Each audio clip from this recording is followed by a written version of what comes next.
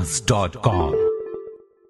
This is the morning brief from the Economic Times, produced in collaboration with Awaaz.com.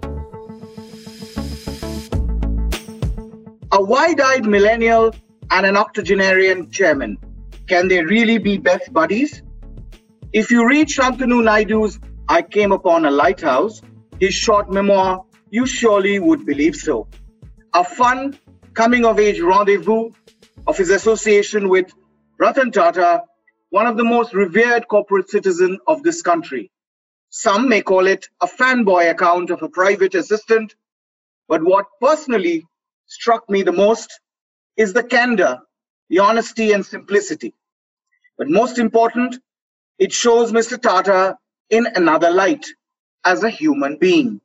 From the Economic Times, this is Arijit Burman, and you're listening to the Morning Brief.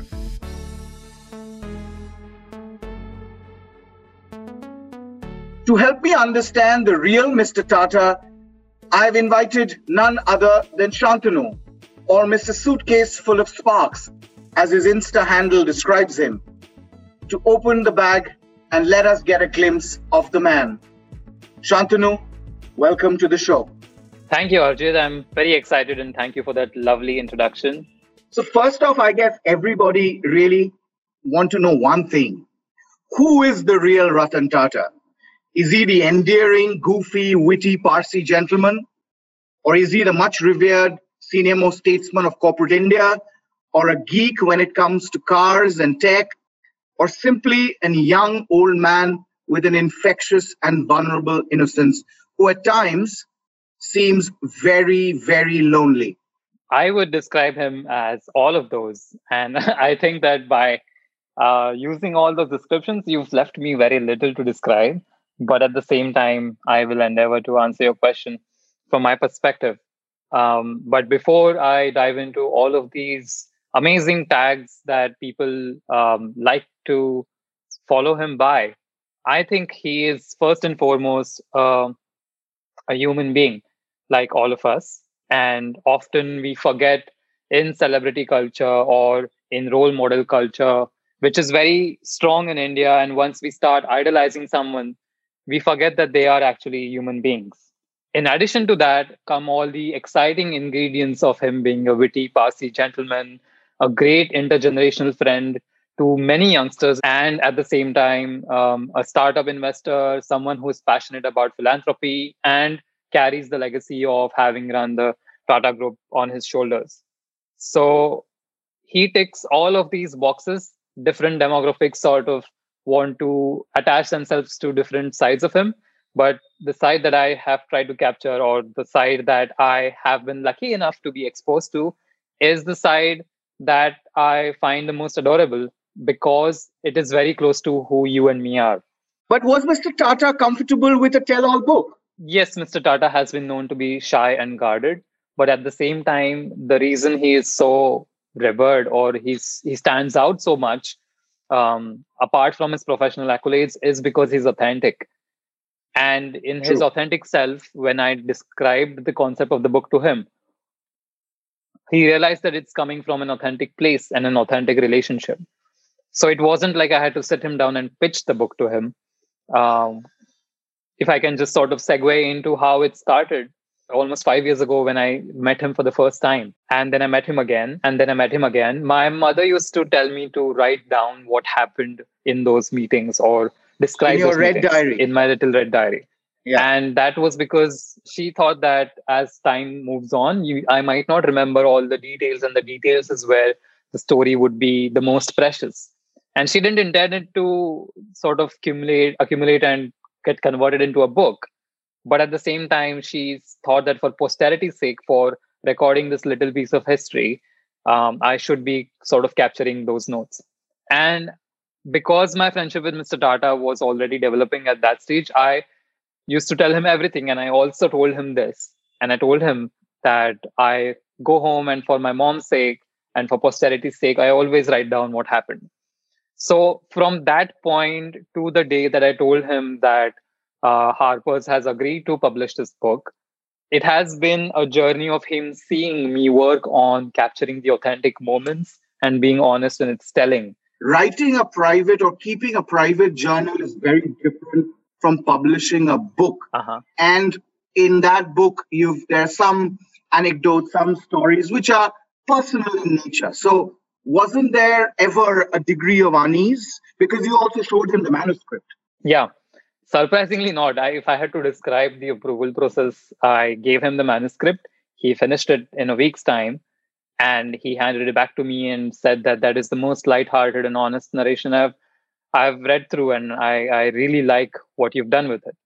And he's not able to express his emotions just as easily. So subsequent to that, he wrote me a letter explaining how much he valued our relationship. And the cause of that letter was reading the manuscript because it overwhelmed him somehow. And that was it. There was no change that he requested. No structural change. No, please leave this out. No, why are you talking about this incident? And I think that comes from a place of trust that's developed over the 5 years, and a place of nostalgia and true camaraderie, which I would like to think that is working both ways. Just before going to Cornell, you both of you had dinner at Thai Pavilion, which is, as we all know, one of his favorite restaurants. And he dropped you to your hotel. You hugged him when you got out of the car. What was going on in your head? I honestly would be so scared, so tongue-tied, so awkward. I don't know if I would be able to even shake his hands or, just mumble something like, thank you, good night. and then like, oh God, what did I do? Yeah, it was very much that kind of tension. But the moment he starts talking, and this doesn't apply just to me or just to my dinner on that date, having worked with him in a personal capacity, having seen him host so many meetings in and out of the office, abroad, here in India, formal, informal, whatever it is. One of the biggest things is once he starts speaking, it barely takes more than a sentence to understand how disarming his way of conversation is. And that applies to literally anyone who is sitting across him. And even the dinner that you described, once he started talking, all of my fears and tongue-tiedness and all my pent-up emotions just flew out.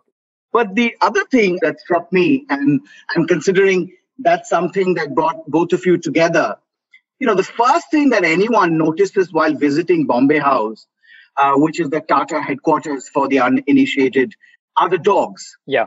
I'm also not aware of any other corporate headquarters where there is a dog creche.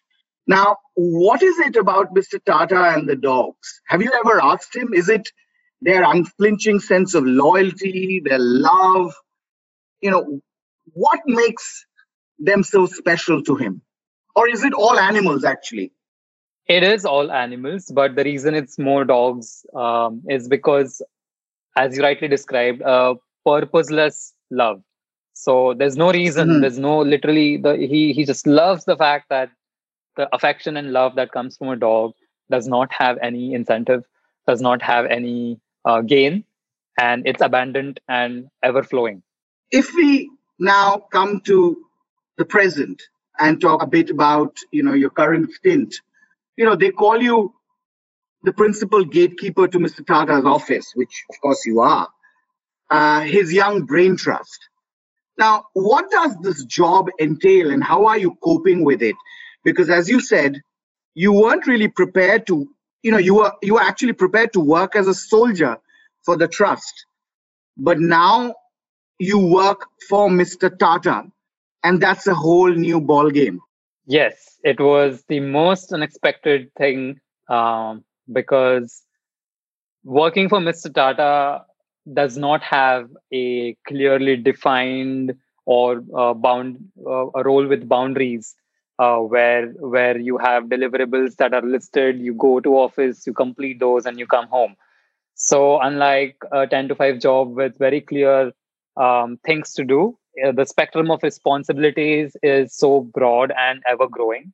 But if I had to spotlight the most important ones, it would be one is assisting him with the trust's philanthropic efforts. And the other one is assisting him with the investments that he makes to help and bolster young upcoming entrepreneurs and sort of assist the Indian entrepreneurial ecosystem, especially the youngsters.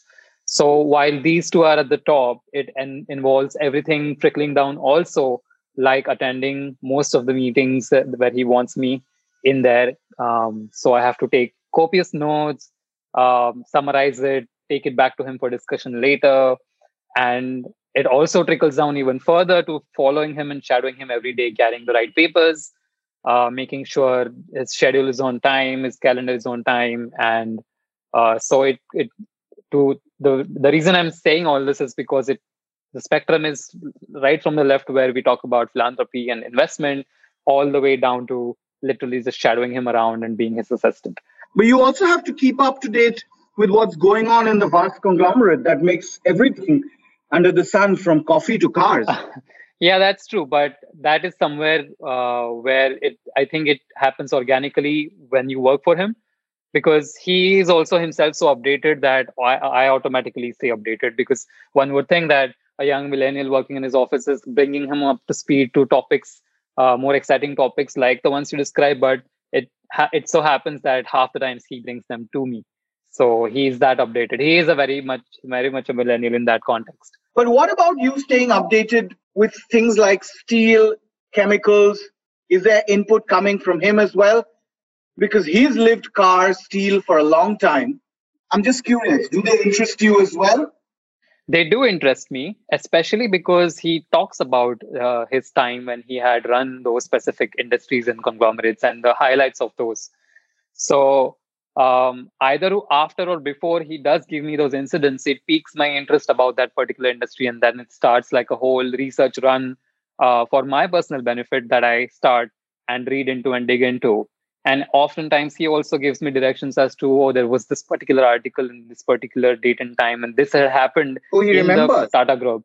Yeah, by minute, by day, he will tell you, like 2 days before I went to vacation, this article had come out. Oh, wow. I read it while having breakfast with my assistant. Can you dig that up? So he can pinpoint to another level, which is like my own research library, if I have to say, because whenever I take an interest in like steel or anything else, any space in which the Tata Group has worked, or when he was heading, he will give me an anecdote, but he will also give me a timeline and guidelines as to what I can read into. And then I take that as a starting point and dig more into that particular industry and read up on it. Interesting. But at the same time, we are sort of moving away from being engrossed in all of those, because essentially he is not involved with the group anymore. Right. Since 2012. When called upon, he advises, but that's it. But his interest and his passions now lie with philanthropy and with entrepreneurship. Especially the 2-3 spaces that he loves, I have to stay on top of, like the electric vehicle space, or e-commerce, or rural housing, and the most important, primary healthcare. So I have identified these 5 spots after working with him, because automatically when these pitches or these startup decks come, or someone talks to him about this, his interest speaks to another level. And the reason he likes these particular categories the most is because he not only has some connection or interest or knowledge about those, but he knows that for the national benefit, these would be primary. How does R&T look at millennials? I mean, with awe and amazement, or there is a bit of, what's wrong with this generation? I have literally never heard him say the latter. Literally never. Not even in passing, not even as a snide remark or a passing comment, never. But the first is definitely very strong, and there is a very strong reason for it. He likes to think that when he surrounds himself with millennials and young people, he reverses the clock and becomes one himself. In mind, in passion, in ambition, he likes to share in the excitement and the vision that these young millennials share about creating something from nothing, or creating a story that would contribute to national interests or would help someone. As far as technology is concerned, he's definitely up to date with his apps and his phones and his hardware and websites. So all that, yes, he's definitely up to date. And he's always open to learning and listening to what people have to say, especially when millennials come in. And he often surprises millennials, because when millennials come to give him pitches or have a meeting with him, They come with the perspective that they will have to bring him into the millennial context. But when they start having the conversation, a couple of questions in, when he asks them, they suddenly realize, oh, we were really very wrong, because clearly he already has knowledge about all of that. But you were a young founder once. Yeah. You had your own project, and that actually got you to meet him in the first place. Now, for the last 1 year or so, you decide the fate of so many startups as part of the brainstorming team. Uh, how do you, both of you, actually see entrepreneurship evolve in the country? So the number one thing he looks at when someone is pitching a deck is how passionate do the founders look, and how committed to the startup they are, or to the concept they are. And that is not something you can quantify. It's a very intuitive thing. And that is a tag that has been thrown around very frequently in the startup ecosystem, that Mr. Tata is an intuitive investor, because when he has a conversation, he can immediately tell who is going to stick to that concept and see it through, and who is in it for the short run or just to raise funds. So that's step number one. Step number two is how much knowledge, or how exciting is it for Mr. Tata himself? And that is on an industry level. For example, I mentioned in the book also that once upon a time, a shipping industry startup had come. That was my first pitch. So it can be the best shipping industry startup, but if he does not feel like that is an area where he can contribute as a mentor, or as an investor, or as a part of their team, if he doesn't think he can be involved and contribute, he will sort of not go in that direction. So that's number two. Number three or four that excites him the most is how does it help people? Now, entrepreneurs usually make the mistake that how does it help people essentially converts into philanthropy or social entrepreneurship, but that's just not true. Even if it's changing communities or changing the way we do things in daily life, to the point where we use these words like work, like let's Swiggy it, or let's Uber it. So these are words that have changed how we do things forever. So how does it impact communities on that scale is something he's very interested in. So these are like the large enveloping factors, and the five categories that I mentioned, 4 or 5 categories, which are EV, healthcare. Those are definitely important. No matter what the startup is, he will definitely take a look at them, and he will also look for what funding has been done so far. So what happens is when people come to Mr. Tata, they think that Mr. Tata's funding is going to solve all of their problems, funding or otherwise. But when Mr. Tata or me, even, we look at funding, if they haven't reached out for funding anywhere else, or if all doors have been closed on them, then it can usually be a red flag, because then we have to look into why they haven't been able to raise funds from anywhere else. Is it because their lack of trying? Is it because the concept has some flaws? So all of this also has to be checked. And then finally, when we get to the financials, we definitely look at the cash burn. What is it that's taking away most of your money? If that burn is spread out across the balance sheet, it's okay. It's fine. It's how a business is expected to be. But if, for example, marketing is taking up 80% of your funding requirements, and if you're asking for 1 million, and if 80% is going to go into marketing, that's a big red flag. Why would you need marketing? Why would you need money in one place so much?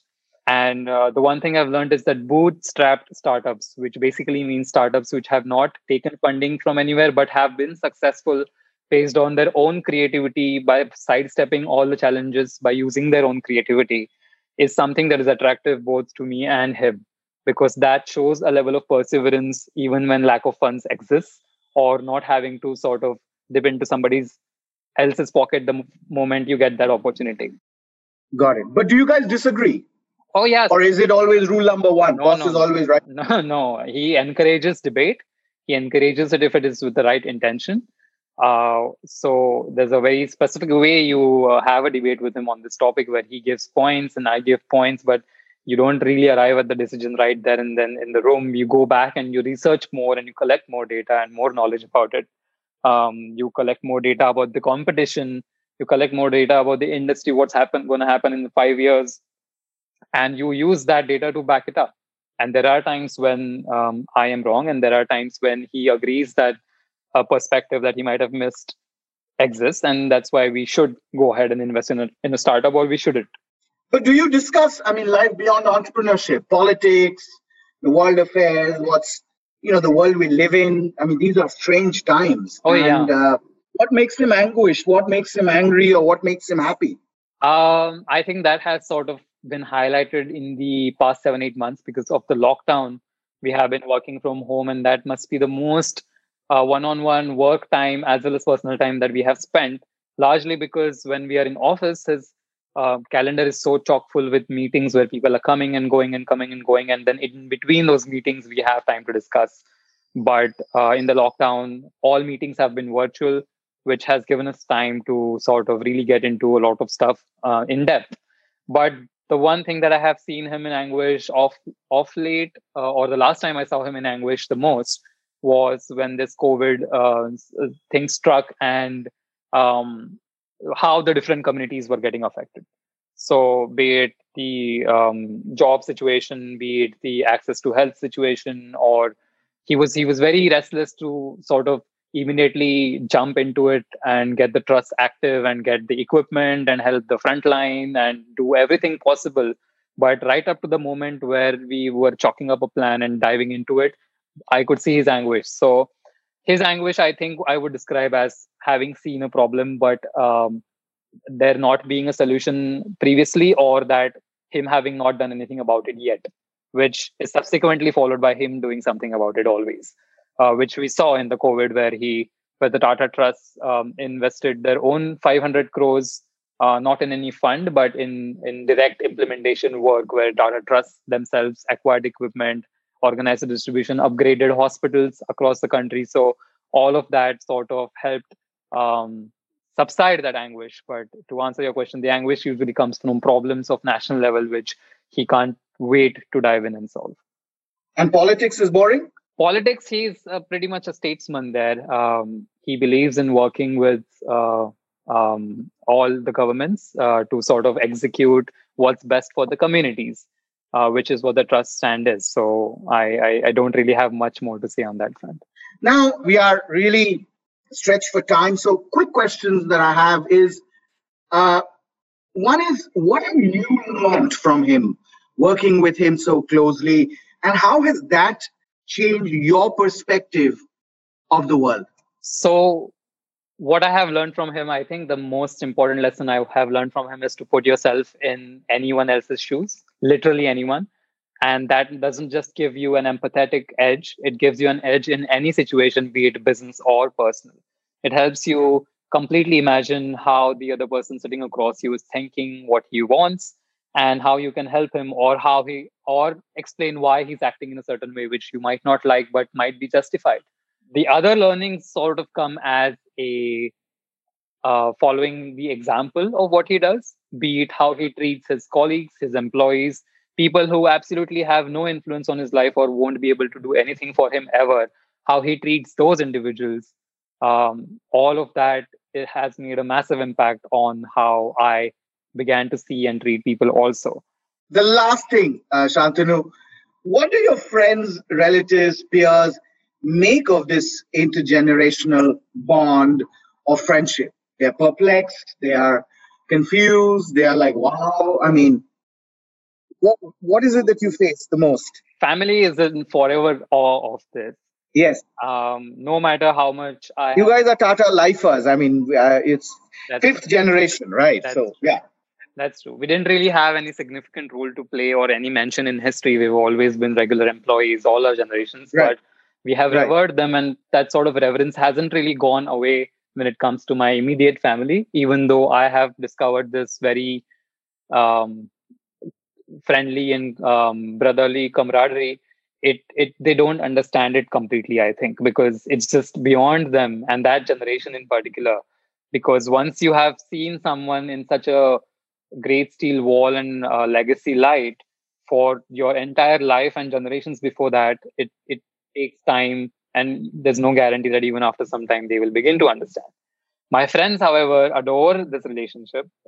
They love to hear stories. They love to find out his small quirks and jokes and witty Mhm. bits, and they absolutely are appreciative of this intergenerational friendship. And of course, my immediate friends in Motopause team, the startup which I created, I have had the opportunity and the privilege of having them meet Mr. Tata so that he knows who is working on the ground to help the animals. Bus full of them. Yeah, bus full of them. And I have seen their eyes light up, and they will never forget that. So my friends understand it. So everyone else, it's very new and fresh. And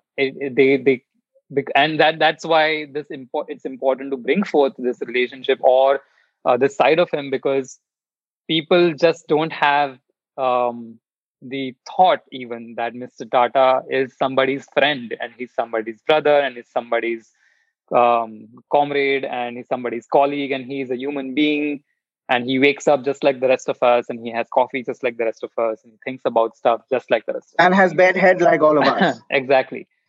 And I think that's the level of privilege that he deserves. A privilege that celebrities in general often don't get. So you would say he's what? A brother, an elder brother, a guru, a friend, mentor? What is he to you? It's matched up. Like I said, as the circumstance and opportunity has presented, he has taken up that role. To give you a recent example, in the lockdown, I live in a matchbox apartment. I don't really have any close friends or relatives here. And I wanted to go to my family just before the lockdown, but everything shut down. And the initial stages, it was very harsh. Even getting resources was not that easy.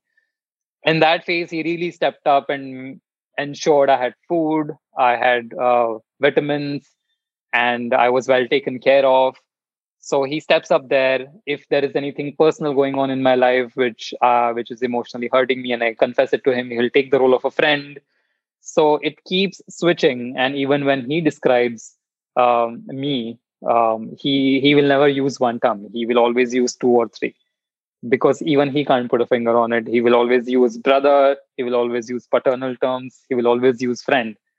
And I think that's really special, not to be able to put it in one single bucket. Absolutely. And it's been really great chatting with you. I think we would love to go on, but we've completely run out of time. But you have to share with us one quirk of Mr. Tata that you haven't really mentioned in the book. One quirk that, putting you a bit on the spot there. Well, he does love his Toblerone chocolates after dinner.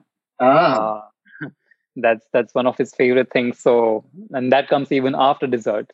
Wow. The chocolate that he does like to have keeps changing every 3 months.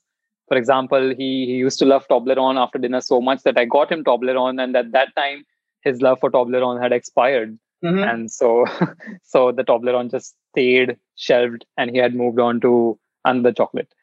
So what's it now? I think it's truffles. Oh, wow. Okay. Perhaps goes with the season as well. Probably. I learned that I have to keep up with his chocolates, but he loves. It's a delight to see him chew on 3 or 4 blocks after dinner. It's one of my most treasured memories. We'll sign off on that sweet note then. Thanks a lot, Shantanu, once again. It was a delight talking to you. And, thanks for sharing all these anecdotes and lovely stories. All the best. It was my pleasure. Thank you so much. Most Indian icons, from politics to sports or business, lack a sense of humor, taking themselves a little too seriously. Possibly, they don't want to show their softer side in public. Biographers too play it safe, mostly daunted by their stature. Perhaps this memoir will open new possibilities. It's great to see this brutally honest account, though personally, I would have preferred a bit more of grey as well. It's only human after all. I feel Millennial India or her young entrepreneurs are disrupting the way we deal with our icons. Let them be the lighthouse, but let them be humans too. I'm Arijit Burman, and you've been listening to The Morning Brief. This episode was edited by Indulekha Aravind and coordinated by Anjali Venugopalan. I hope you enjoyed listening to this episode. We look forward to your feedback. Write to us at themorningbrief@timesgroup.com. And if you liked this episode, please share on your social media handles. We'll really appreciate it. The Morning Brief drops every Tuesday, Thursdays, and Friday. Thank you for listening and have a nice day. Goodbye and good luck.